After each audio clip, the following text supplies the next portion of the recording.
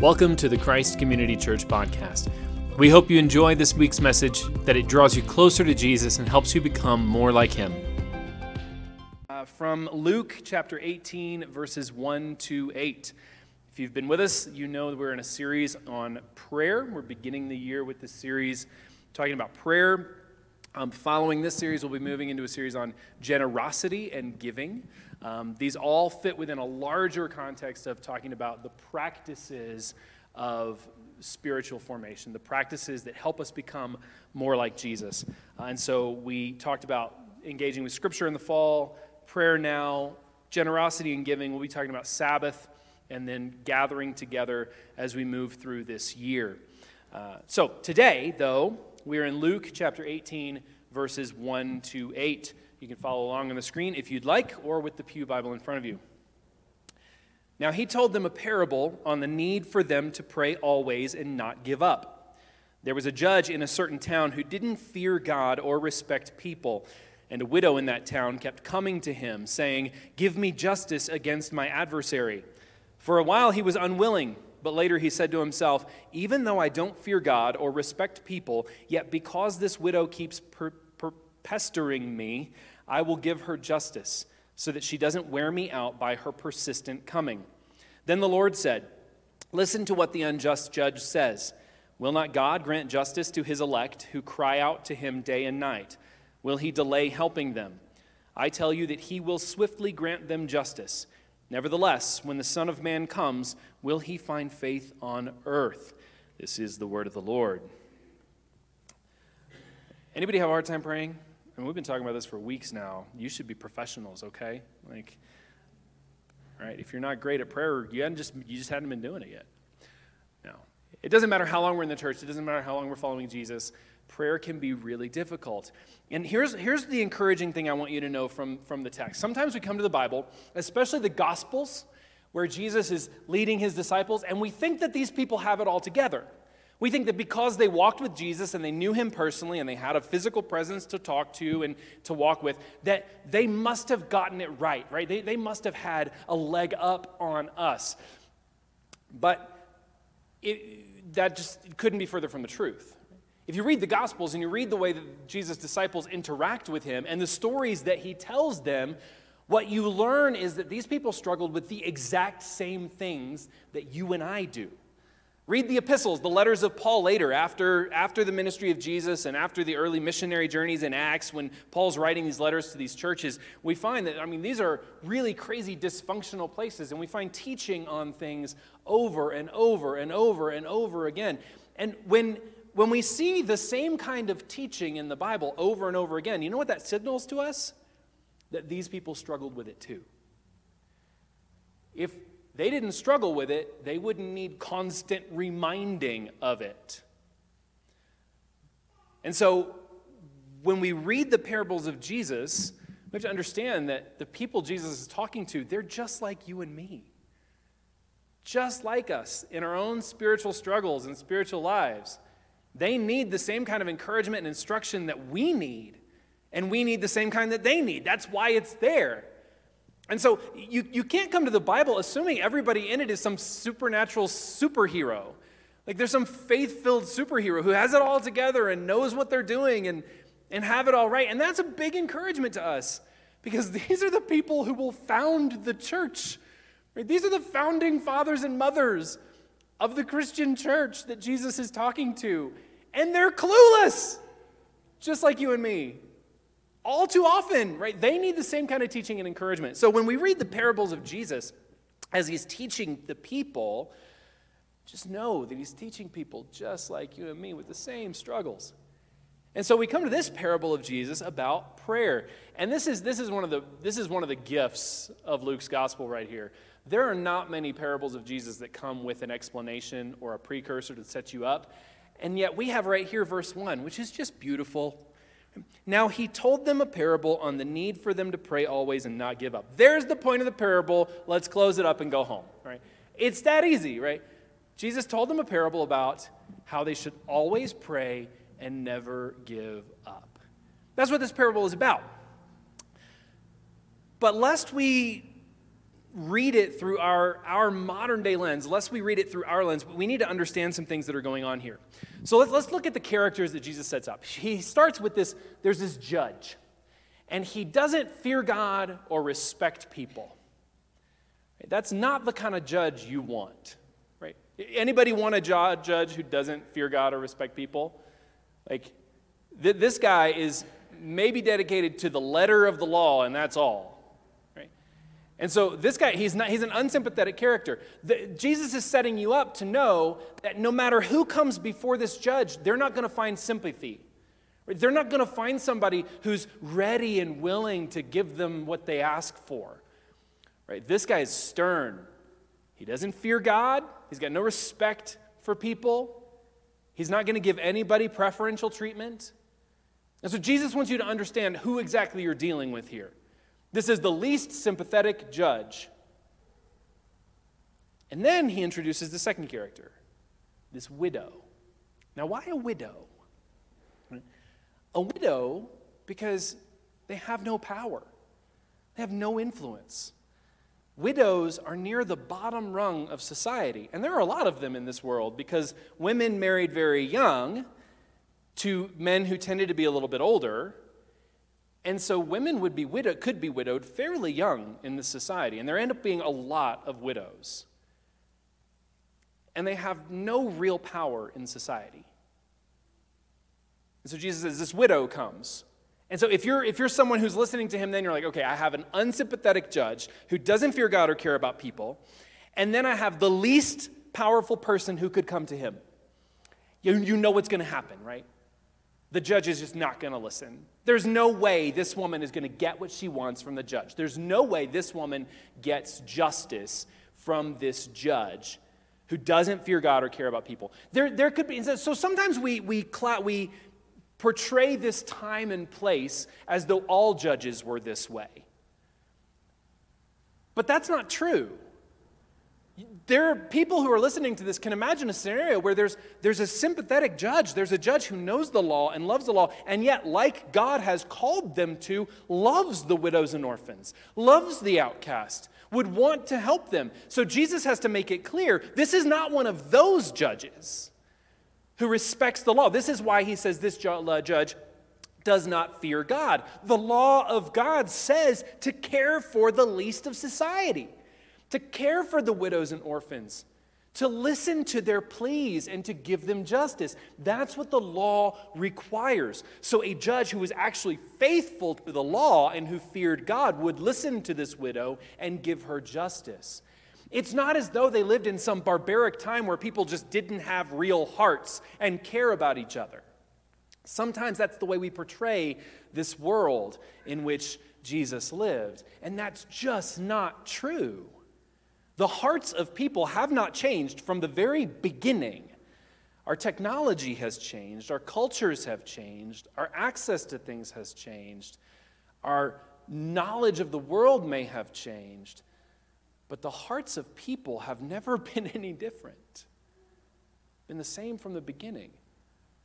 And so this is not a time and place where everything's just barbaric and harsh and the world is hard and cold and cruel to everybody. There are good judges out there who respect the law of God and would give this widow justice as the law required. This is not one of them.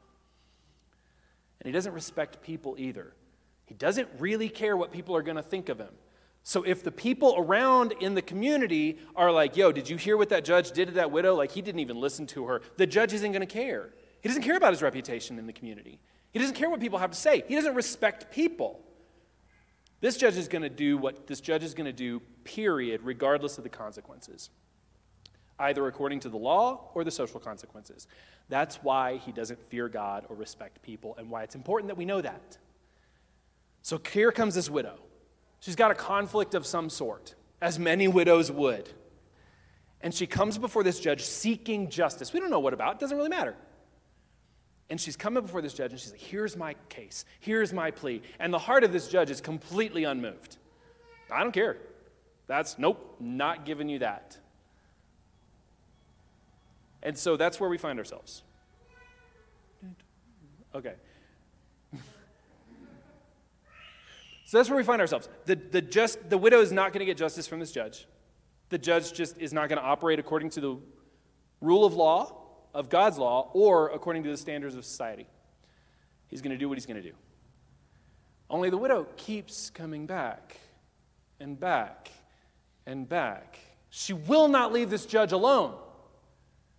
And so finally the judge says, my gosh, okay, just whatever it is, yes, just give her what she's asking for.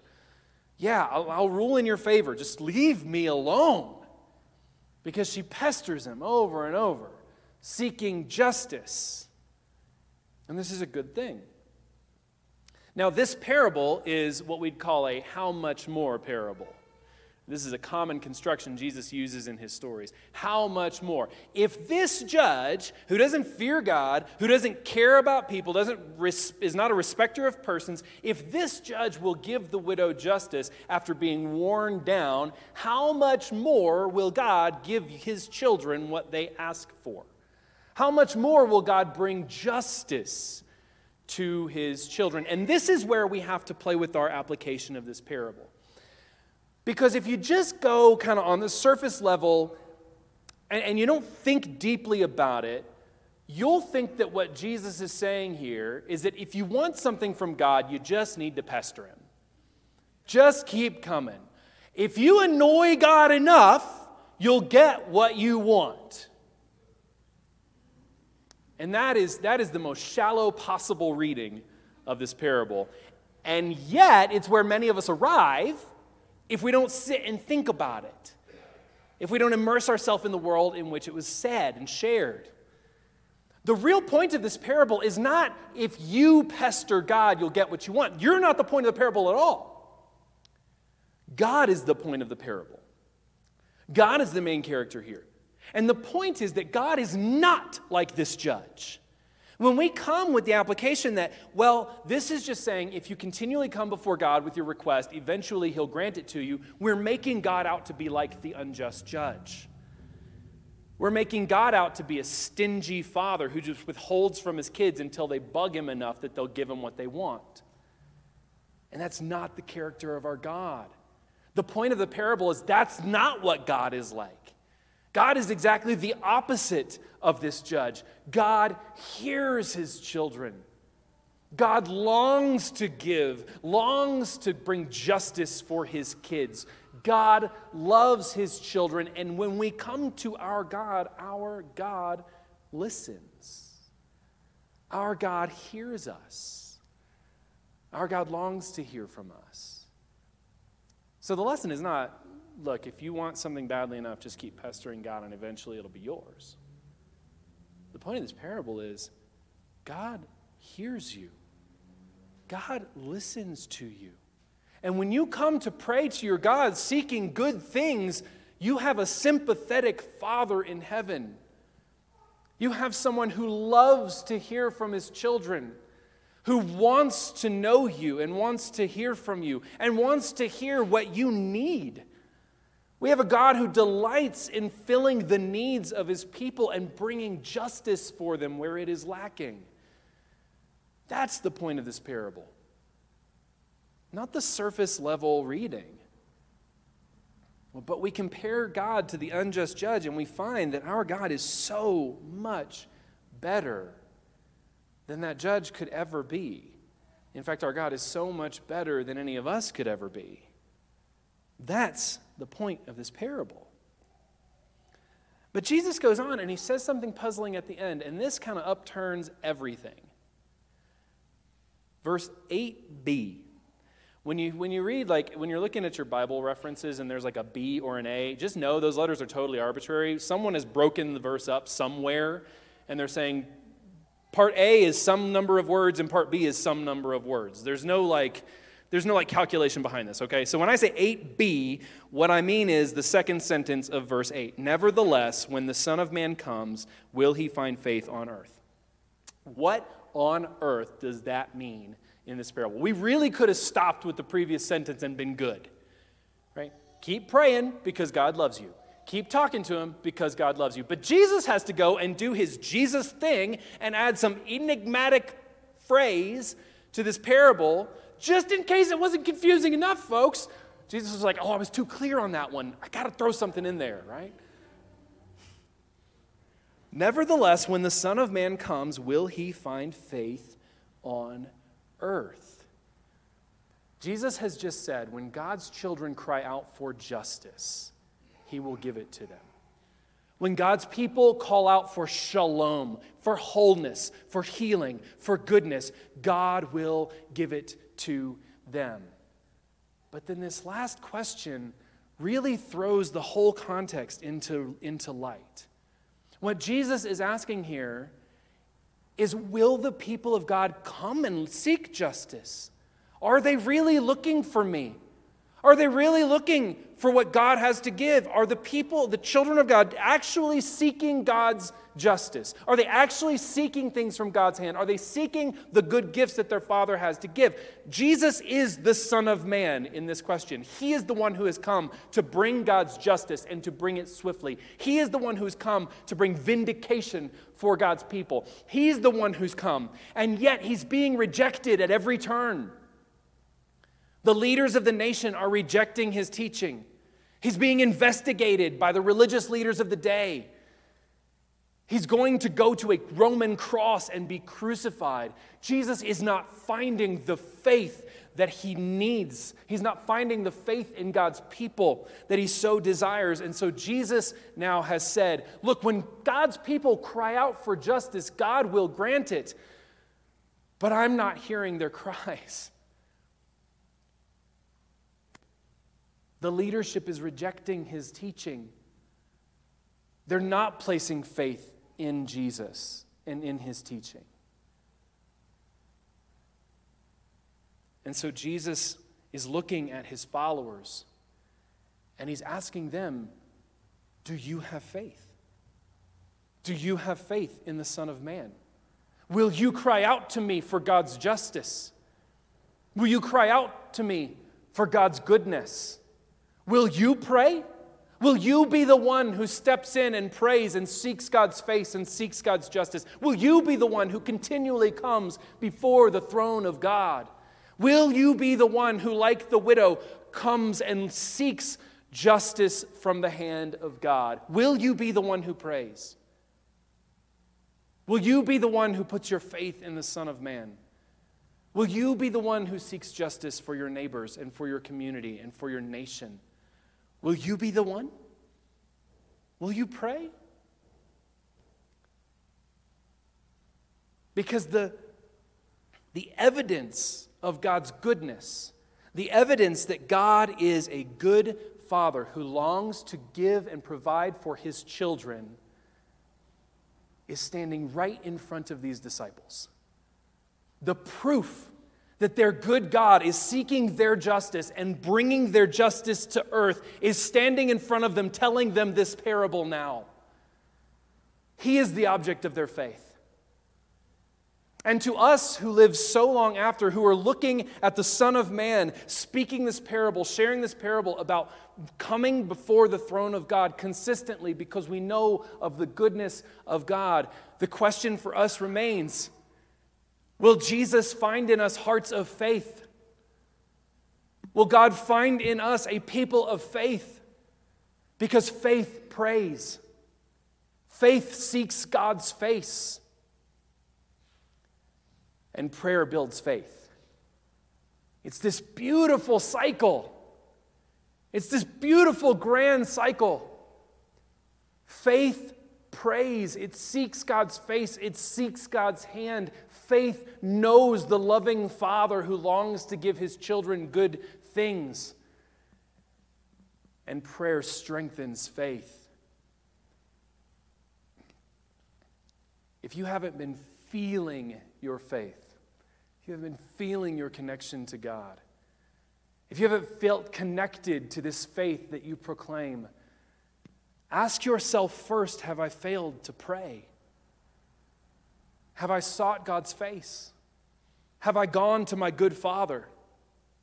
Have I sought his hand? Have I sought his justice? Have I sought his shalom? If I'm not seeing faith in myself, if I'm not feeling faith, if I'm not feeling the connection to God that I long for, maybe it's because I'm not praying.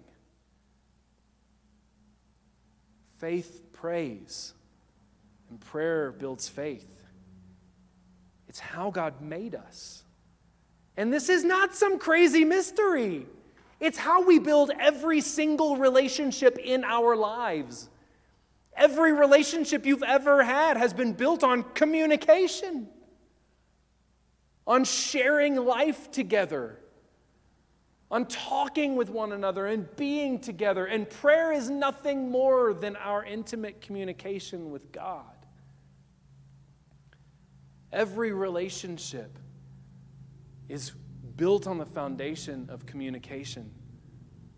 And our relationship with God is absolutely no different. And so we are built to pray.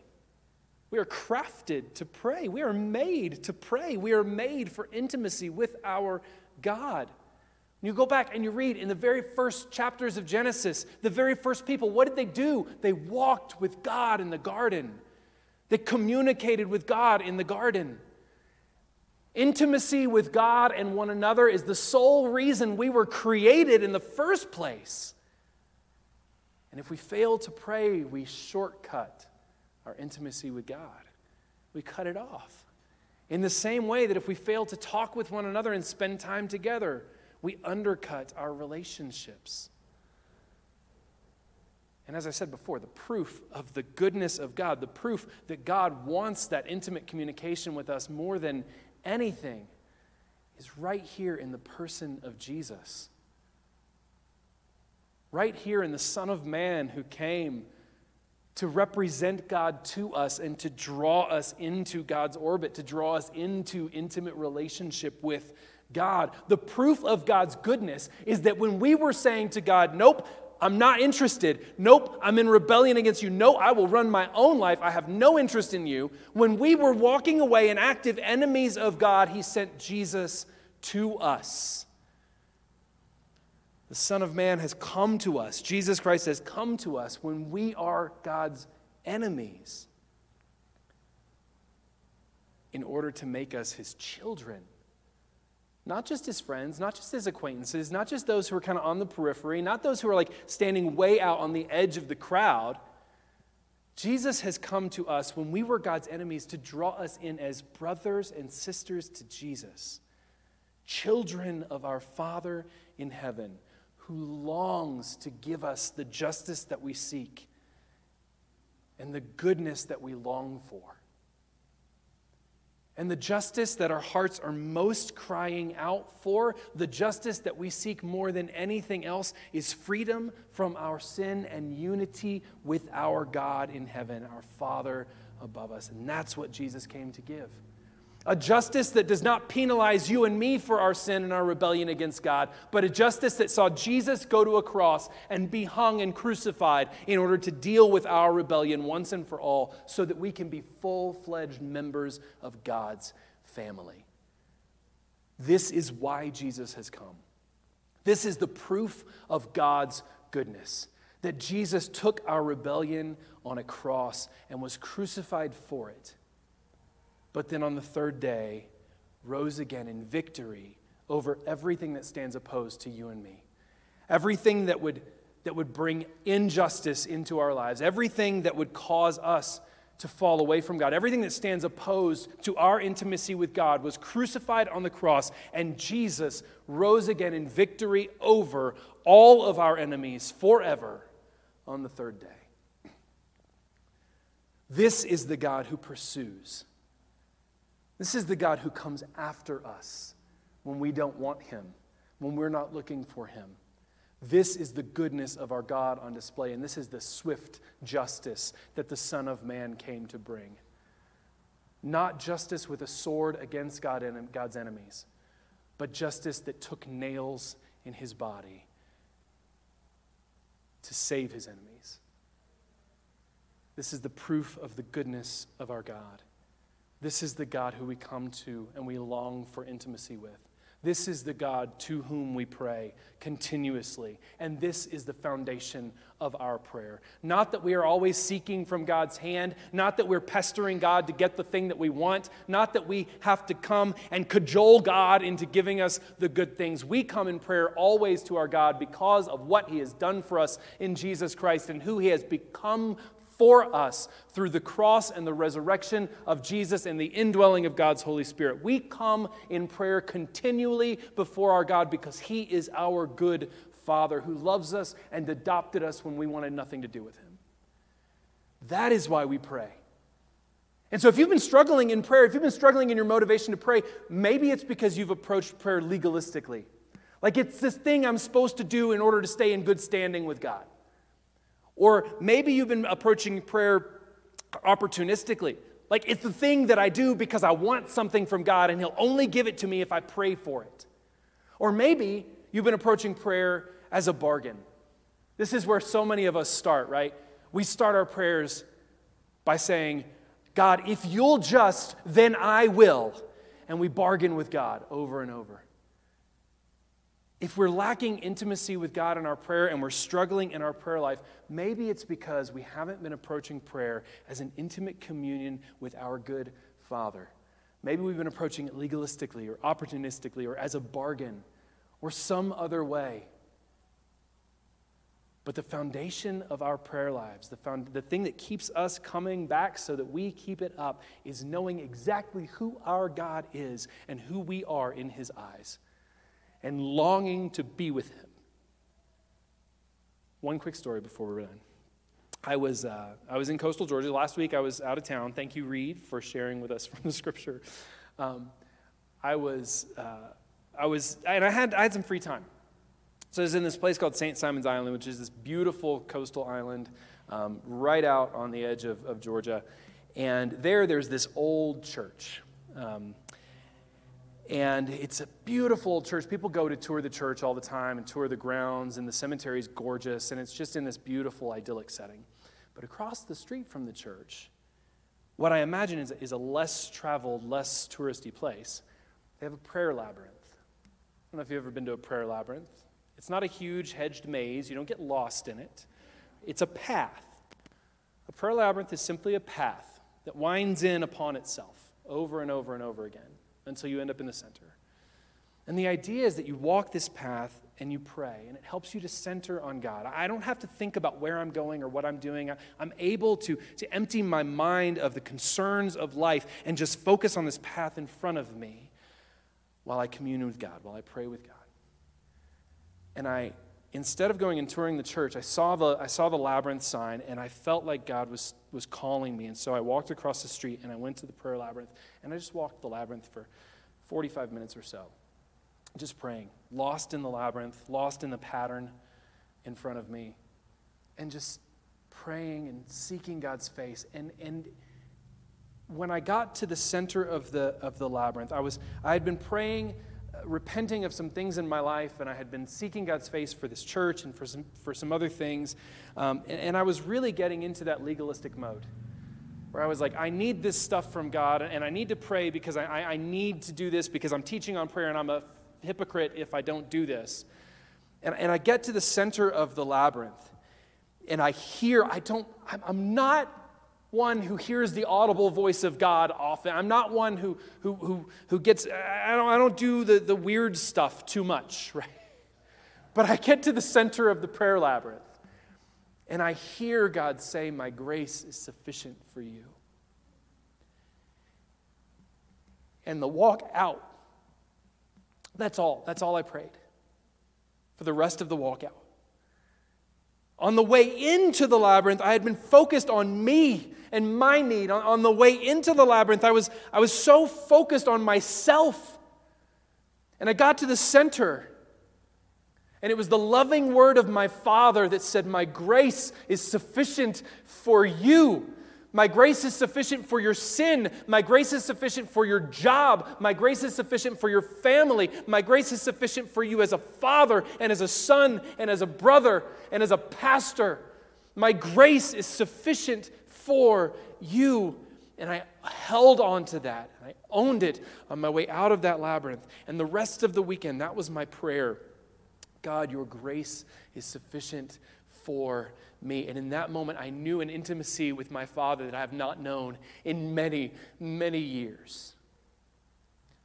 His grace is sufficient for us. And your Father now is speaking that over you as he's calling us to pray continually, to constantly be in communion with him. He wants you to know that you can come to him consistently and constantly, not because he's holding you over the pit of hell ready to drop you in, not because he's ready to condemn you, not because he wants to cast you out, not because he's waiting for you to clean your life up. He wants you to know that he wants you to come to him all the time because his grace is sufficient for you in all things and at all times.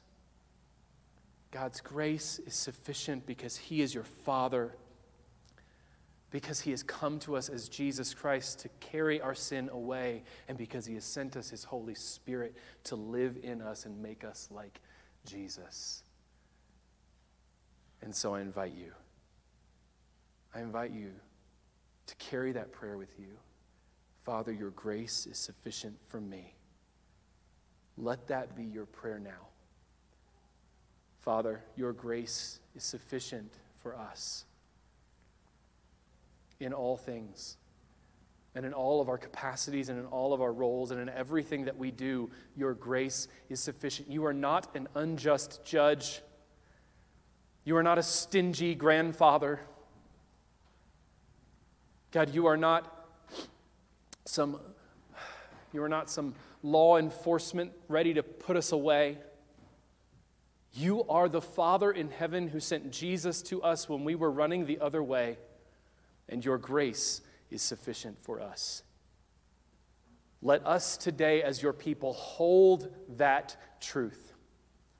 Let that be the prayer of our hearts that move us to constantly come before you with every small detail of our lives and commune with our good Father in heaven, because your grace is sufficient for us. Let us lay aside our sin. Let us lay aside our rebellion. Let us lay aside our ambition and our need and our longing to rule our own lives, because your grace is sufficient for us. Let us lay aside any shame and condemnation, because your grace is sufficient for us. Let us lay aside everything in our lives that would be a barrier to you, because Jesus has crucified it and risen in victory over it, because your grace is sufficient for us. In the name of Jesus, amen. Thanks for tuning into the podcast this week. For more information on Christ Community Church in Southeast Denver, visit christcommunitydenver.org.